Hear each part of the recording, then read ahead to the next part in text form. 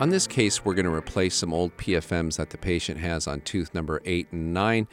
You can see they're kind of high value, and we've definitely got some gingival problems as well. And to make this exciting and just to kind of show what we can do, we're going to replace these with some all-ceramic crowns. Specifically, we're going to make Bruxer crowns for teeth number 8 and 9. And you can see on the lingual here where the patient has either worn through or the laboratory has fabricated some metal runways for the patient. And as we get a closer look at the gingiva here, you can see that we definitely have some issues. It's swollen, it's edematous, and it looks like it's just ready to bleed. But first things first, need to take the shade before the teeth become dehydrated and start to appear higher in value than they really are. So we're going to the two adjacent teeth, the lateral incisors, and I'm getting a 2M1 for my 3D Master Shade. As you know, I love the 3D Master Shade Guide because it's so much easier to match to natural teeth. As you've heard me say before, it's laid out logically and scientifically and very easy to use. This is the linear guide. It's just 2 steps to get to that shade. So here are the 6 different shade guide families here, and it's already told us that the number 2 shade value is the one that we're looking for as I hold it up to these teeth. And you can see that it looks pretty nice. 3 definitely looks to be too low in value in shade family 1. Looks to be a little too light, but certainly closer than 3 is. And there's the 2M1 shade tab right in the middle. I've got the 1M1 on one side and the 0Ms over on the other side, just to kind of give you an indication of what we're talking about. But as you look at the 1M1 and the 2M1, I think the 2M1 is more correct. That's what the Easy Shade Compact told me was a more correct shade in the spot where I happened to put the tip of it. But the 1M1 is kind of in the ballpark as well. So I'm going to hold both of those here next to that tooth, the 1M1 and the 2M1, and take a photograph. My assistant will take a picture. We'll send it to the technician. That's going to help ensure that we get the best shade. That is a really important step here in terms of making sure that these 2 crowns on 8 and 9 are going to match 7 and 10. You've got to take a picture with that shade tab in place. Even though 2M1 might be the closest shade and 1M1's relatively close as well, they need to see those shade tabs next to those other teeth. And boy, look at that. Look at this. I told you the gingiva didn't look healthy.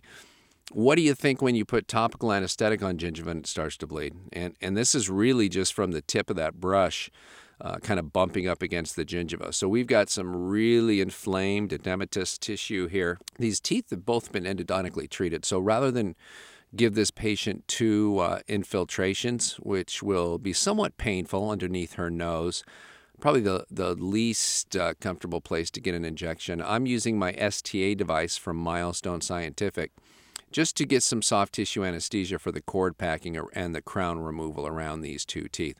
So there's really no need for me to knock her lip out and get her nose numb and go through all that with a typical infiltration when the teeth have been endodontically treated. So I just go into the facial sulcus at the midpoint of the tooth, and I'm going to give about a quarter carpule on both of these teeth. You can see how the blanching actually moves interproximal to the 2 papilla, and it's been my experience that when I use Septicane in the STA system like this on anterior teeth, that I do get enough bleed through of the Septicane onto the palatal tissue, onto the lingual, where I don't have to give additional anesthesia to pack either of the 2 cords on the lingual. So we start to cut these crowns off so we can see what's going on underneath. You know, part of my thought was maybe this is an allergy to base metals, but as I cut through, it doesn't seem like it because I can see that these are in fact Captech crowns, and I've loved and used Captech for many, many years as an aesthetic PFM on anterior cases just like this because of the fact that the Captech metal actually is beneficial to the gingival tissues. For that to happen, you have to leave a metal collar essentially underneath the gingiva to take advantage of the antibacterial properties of the Captech metal, and that was not done in this case. It was just a porcelain margin, but still, it's not like if you cover the Captech, you're going to cause anything bad to happen. You're just not going to get the good anti-plaque effects of the Captech. So it's a little hard to say what was going on here, whether it was an open margin or if it was grossly over-contoured or there was cement left underneath there. It's really hard to tell about. The only thing we can conclude is that it was not probably a base metal reaction because we had the 22 karat CapTech coping underneath these crowns. So it certainly wasn't the metal that was causing this issue. You could see they on the posterior now that we know these are CapTech, that the laboratory did probably put those metal islands in on the lingual on their own, because a CapTech crown, obviously, if you wore through it on the lingual, you would get right down to that soft CapTech coping, and if you were able to wear through it, and it would fall apart at that point. So I'm just going in and probing, sounding down to the bone here to making sure we've got more than 3 millimeters, so I can go in and remove a little of this tissue without causing any kind of biologic width invasion. So as I go around and see that I'm okay to take off, half a millimeter or a millimeter of tissue, whatever I need to do, I'm going to go in with my diode laser, and I want to just get this unhealthy tissue out of here.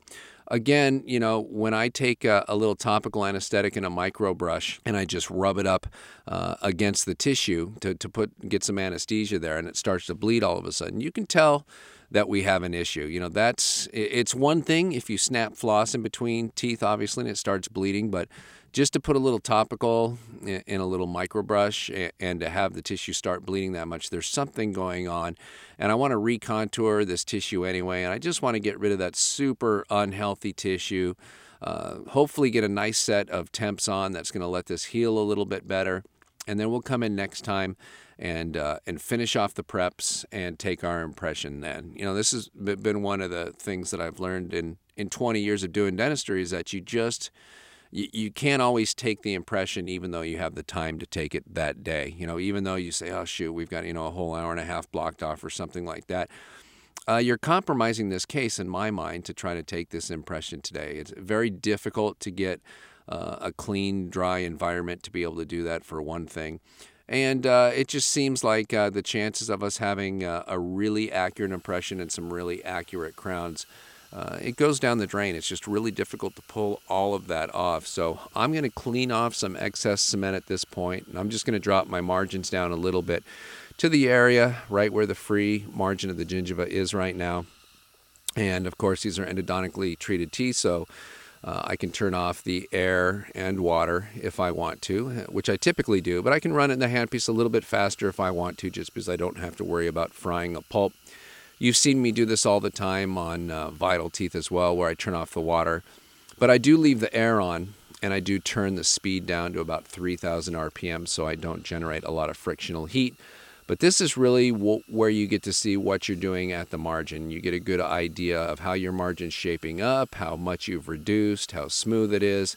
I'm not going to worry about any of that smoothing right now on this appointment. I'm just going in and cleaning off old cement, dropping my margin down a little bit to the new gingival level, because I do still want to have a slightly subgingival margin. Again, I know the metal wasn't the issue because it was a CapTech crown, but we are going to do an all ceramic crown, and I do want to have this facial margin just slightly subgingival, and we do that, of course, with the two-chord technique and without having to take a burr subgingival at any point. So really, this appointment has just become doing the majority of the prep work, just getting the most of the tooth shaped, getting the margin dropped, getting everything where I want it, getting the incisal reduction correct, and then making the temps. And so really, next time, all we want to have to worry about is taking off the temporaries, and hopefully the tissue looks nice, and then we can go in and do what we need to do to get our final impressions and move on at that point. So I've got some biotemps that I've ordered from the laboratory. Teeth number 8 and 9 are splinted together. If we did these as individual temps, obviously much better chance they're falling off. You can see me kind of pushing it very gingerly into place, not wanting to push it on too far and affect the tissue too much. I just have the patient bite together to make sure it's down all the way, but I was trying to basically make sure that I didn't jam a lot of material and then didn't trim it against the tissue itself. So we just put them in, pump them in a couple of times to make sure it's going to go into place and not lock down. Just relined these with Luxatemp, and then we're going to go in and do a little shaping on these. The shaping of the embrasures on these biotemps, especially in the anterior, is really important because we want to give a nice smooth surface here, and we even put a little glaze on it. We use a little Luxa glaze at the same time to get a nice smooth